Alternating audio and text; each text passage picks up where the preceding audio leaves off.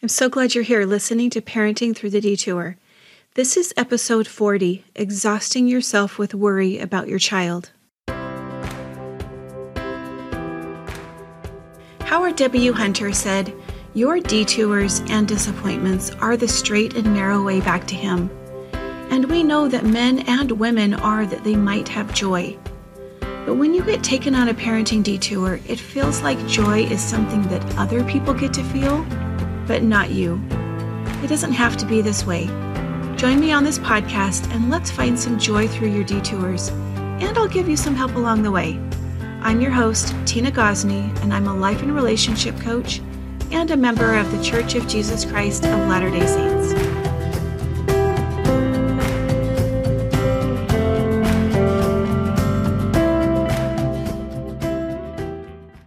Hey, welcome back to the podcast. It's now the middle of March.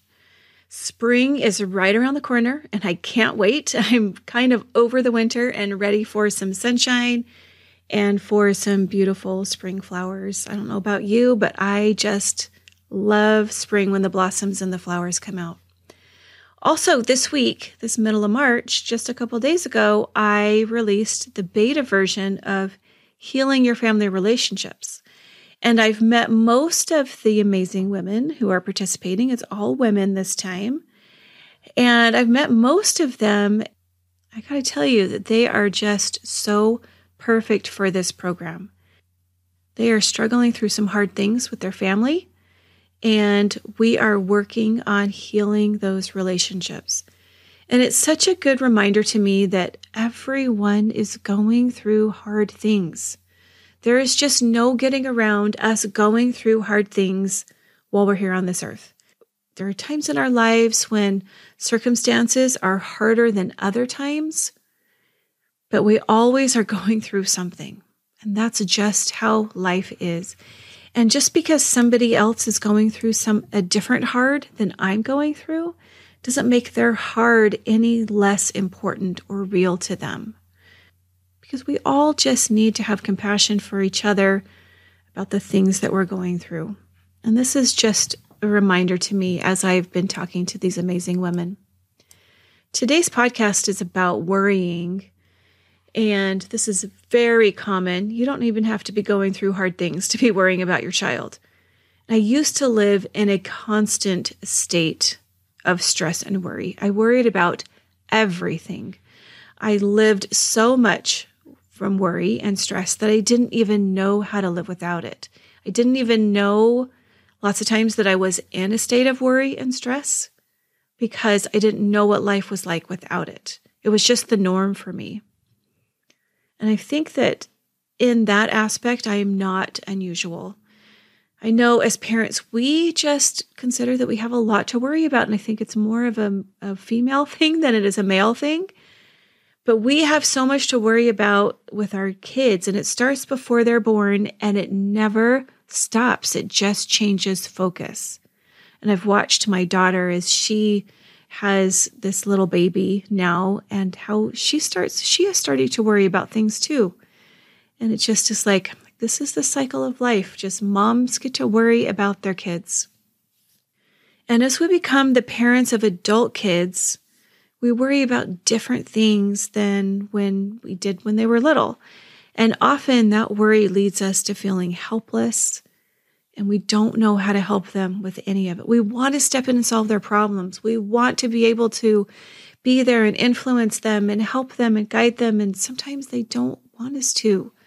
Often they don't want us to. And we worry about so many things that we have no control over. Like, are they taking care of themselves? They look too thin. They look too heavy. Is there something wrong with them? How's their health? Are they being kind to others? How is their relationships? How is their education, their job, their finances, their spiritual health, their mental health? All of the things. And then a lot of people that listen to this podcast are like me, and they have a kid who is in the LGBTQ rainbow.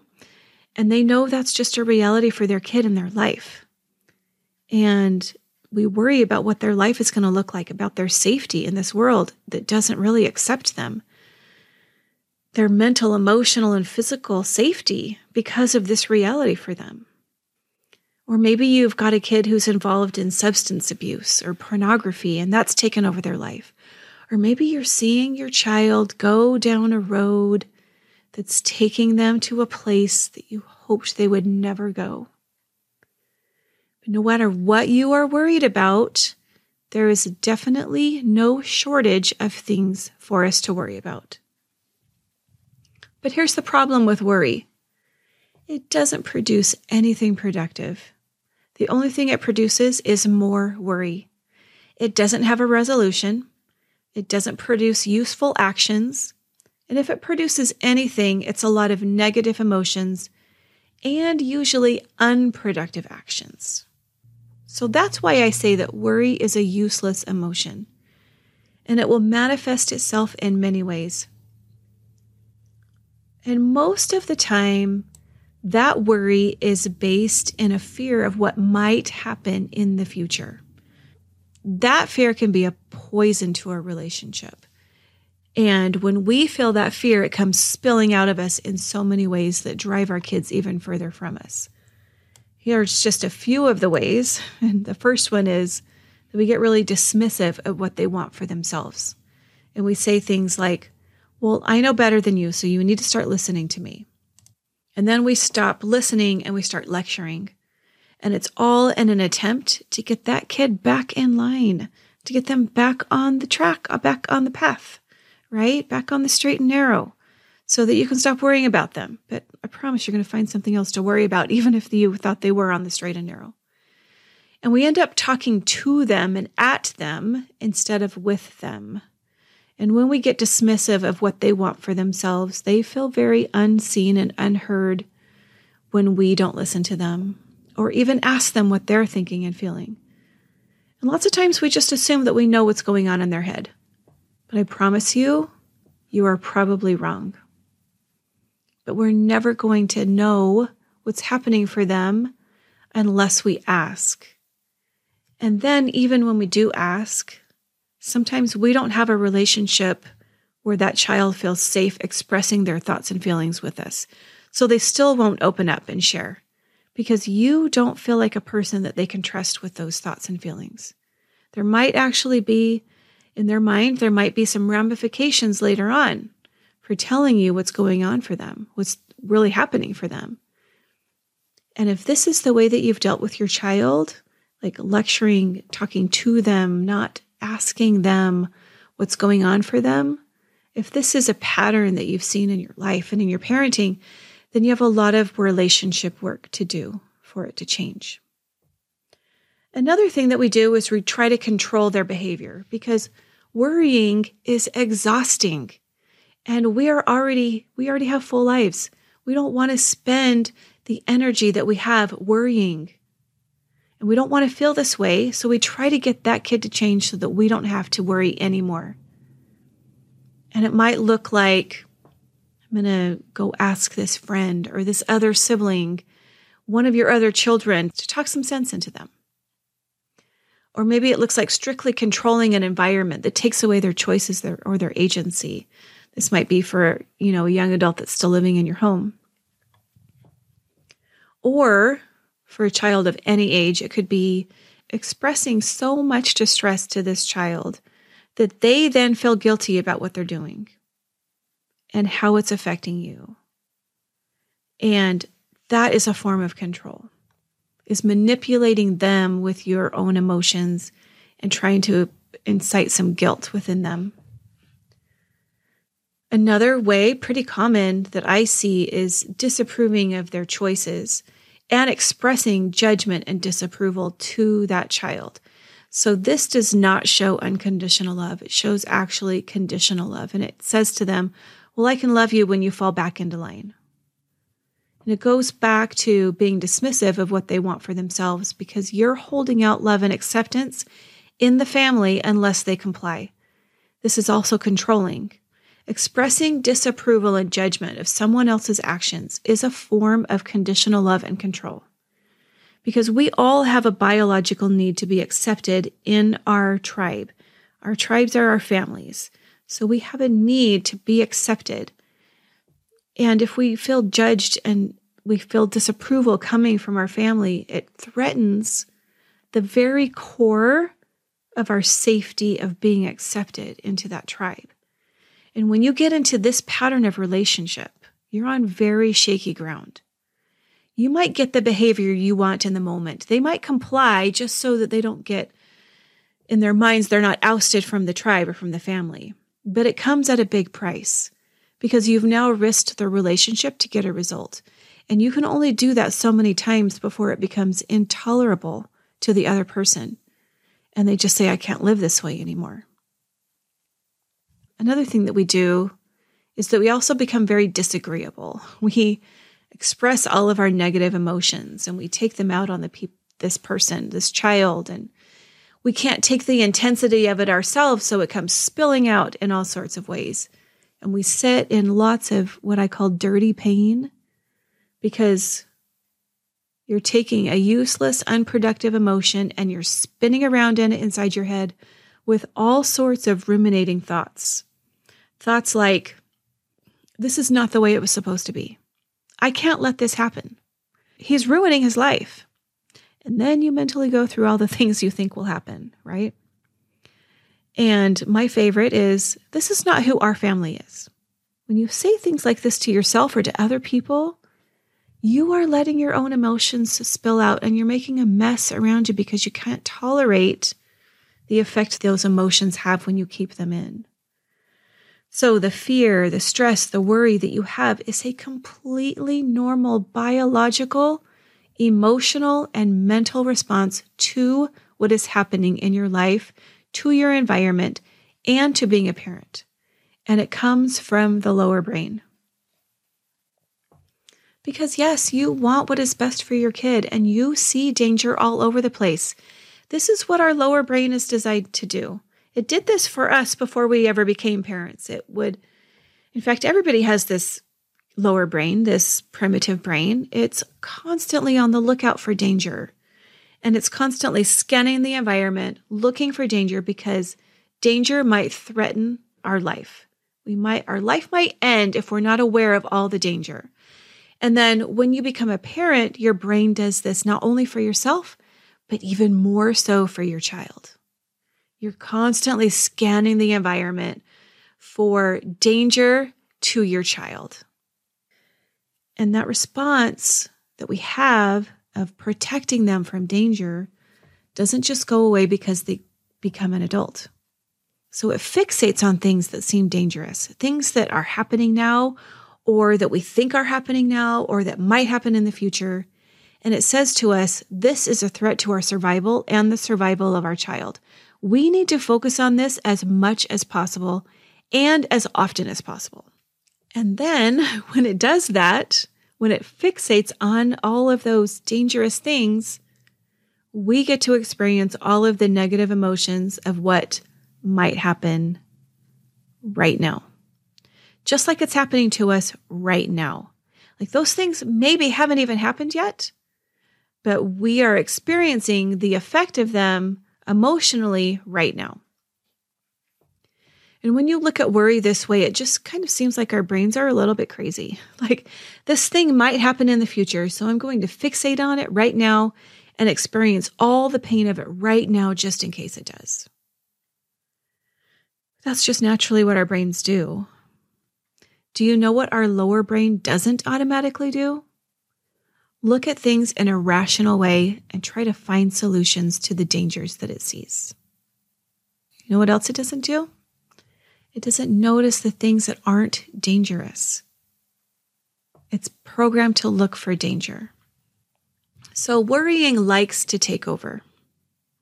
It likes to rule our lives just like I let it rule my life without even realizing that I was doing it, living my life from stress and worry because I didn't even know anything different. And that's what happens when you're in the middle of it, when you're inside of it. It's like you're inside the jar. You can't see what's happening.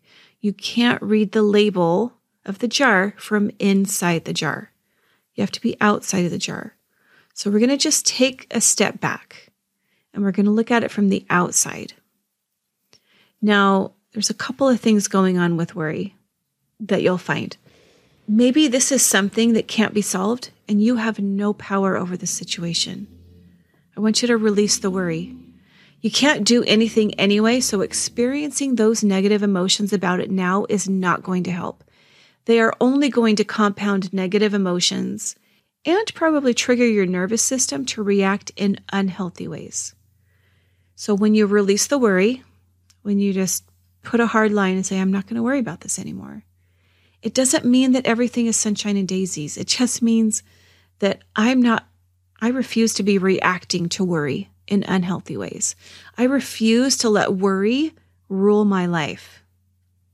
And since worry usually comes from fear, it's helpful to get really clear on what you're afraid of. Now, fear likes to look out ahead of us in very nondescript ways. But if we can be clear on what we're afraid of, it's easier to pinpoint what is truth and what our brains are just making up. And if we can pinpoint what we're afraid of, it's so much easier to find a solution. Because if we can define a problem better, we can find a solution easier. The second thing we need to be aware of with worry is that some things can be solved. But if we're wrapped up in worry, we can't see the solution because we're so caught up in the negative emotions. And with a triggered nervous system, we develop tunnel vision. We literally cannot find solutions because our prefrontal is not accessible. When we get really triggered, we cannot access the higher brain. So if this happens to you, I want you to, again, release the worry. You're going to find answers when you can calm yourself and think more rationally. You can do things like intentional breathing, meditation, tapping, doing a calming activity that will help you to calm your body and get out the ruminating thoughts in your head. This will help you to calm your system and bring it back online so you will be able to think more clearly about possible solutions. Now, calming activities can look different for everybody. One thing that typically has been very calming for me, because I am a musician, is to go and play the piano. Music is actually a very emotional process. Creating music is an emotional process.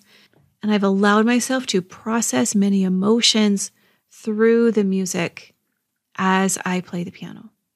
But what does that look like for you? What is a calming activity that you can release the worry that you feel and calm your nervous system so that you can bring your prefrontal back online? Now, when I say release the worry, I know some of you are probably thinking, if I release the worry, I'm not being a good parent, because good parents worry about their kids, right? It's just part of being a parent. I want to offer you that maybe you're wrong about that. Because whenever I have a question about what a good parent does, I like to look at the example of our heavenly parents. They are infinitely better at parenting than I am, so I like to look at them for the ultimate model for advice. And I don't think that they sit around and fret about our choices. I don't think they dismiss our wants and needs. I don't think they even express disapproval and disappointment or try to control us. And I for sure do not think they risk a relationship that we have with them because they are reacting out of fear for our future. In fact, I don't think they react out of fear and worry at all. I think they see a much bigger picture than we do. I heard this quote once from Thomas McConkie. I love Thomas McConkie. I will listen to just about everything that he does. I'm a super fan of Thomas McConkie, and maybe someday he'll hear this, or if you know him, you can tell him that Tina Gosney is a super fan of yours. But he said this once when I was listening to a podcast that he was on. He said, when God has a plan for us, He is willing to let us exhaust ourselves in the way that we think we should go. Because eventually we'll wear ourselves out. And when we collapse in exhaustion, something deep inside ourselves that is more willing to go the way that we are meant to go will actually go that way. Okay, when I heard that, I was like, yes, thank you, Thomas.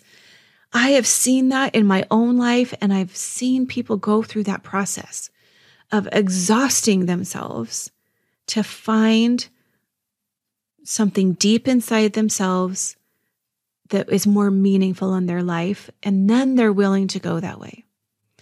And I think it's not just our kids that he does that to. I think it's us too, as parents. I think he lets us exhaust ourselves in thinking that we need to handle things a certain way until we're so exhausted that we just say, I don't know what to do anymore. And then we can start learning and finding those things deep inside of ourselves that help us go the way that we were meant to go all the time. And he does that for us as parents. He does that for our kids. He does that for all of us while we're here on this earth trying to figure it out. So if you believe that God is always working for your good and that he's always working for your kids' good too, and that all things lead back to him, you will have a more expansive view on what is happening. You don't get caught up in tunnel vision. You don't get caught up in the worry and stress over what's happening today.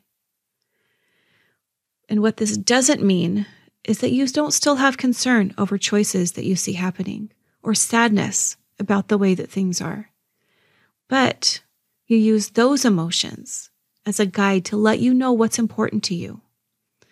Your child and their life are important to you. And you take that opportunity to experience those emotions without letting them be in charge. Worry and stress love to be in charge. It's like we hop in a car with them and we give them the keys to the car and we just take off down the road. And we're just going to go wherever they take us. You don't have to do that. You don't have to give them the keys to the car. You can turn them into more useful emotions, and you can put them in the passenger seat, and you can take back control of the car.